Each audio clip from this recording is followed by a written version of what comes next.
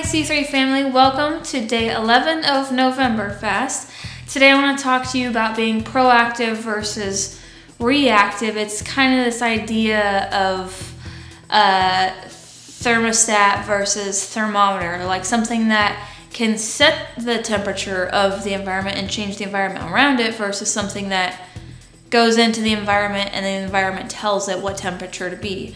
So I have a verse to start off with, Proverbs 21 verse 25. It's, despite their desires, the lazy will come to ruin, for their hands refuse to work.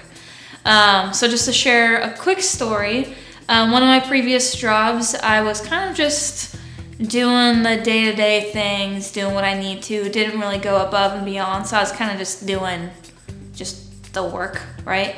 And so eventually my bosses saw and they called me in and they were like, do you even want this job? And so I was kind of a little in trouble, a little like, am I gonna keep my job or something?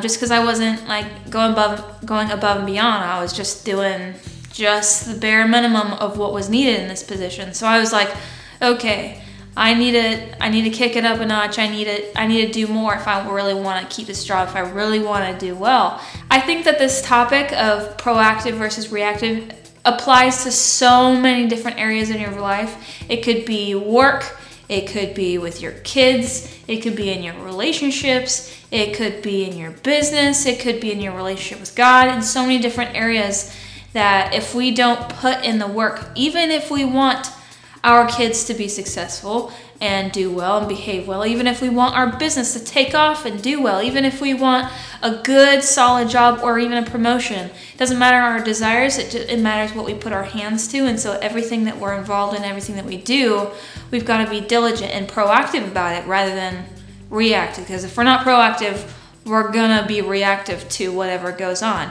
So in this November fast, I just want to encourage you, be proactive. Don't let this opportunity kind of get wasted. Don't take this opportunity and just be like, do the bare minimum, but really be proactive about it. Really get involved, really seek God, really set the time aside to do quality prayer, to do quality worship, to read your Bible and really seek after God, seek after what God wants for you, and be proactive about involving your family in it, your kids in it, your spouses, friends, accountability partners, whoever, and really be proactive and intentional about this time.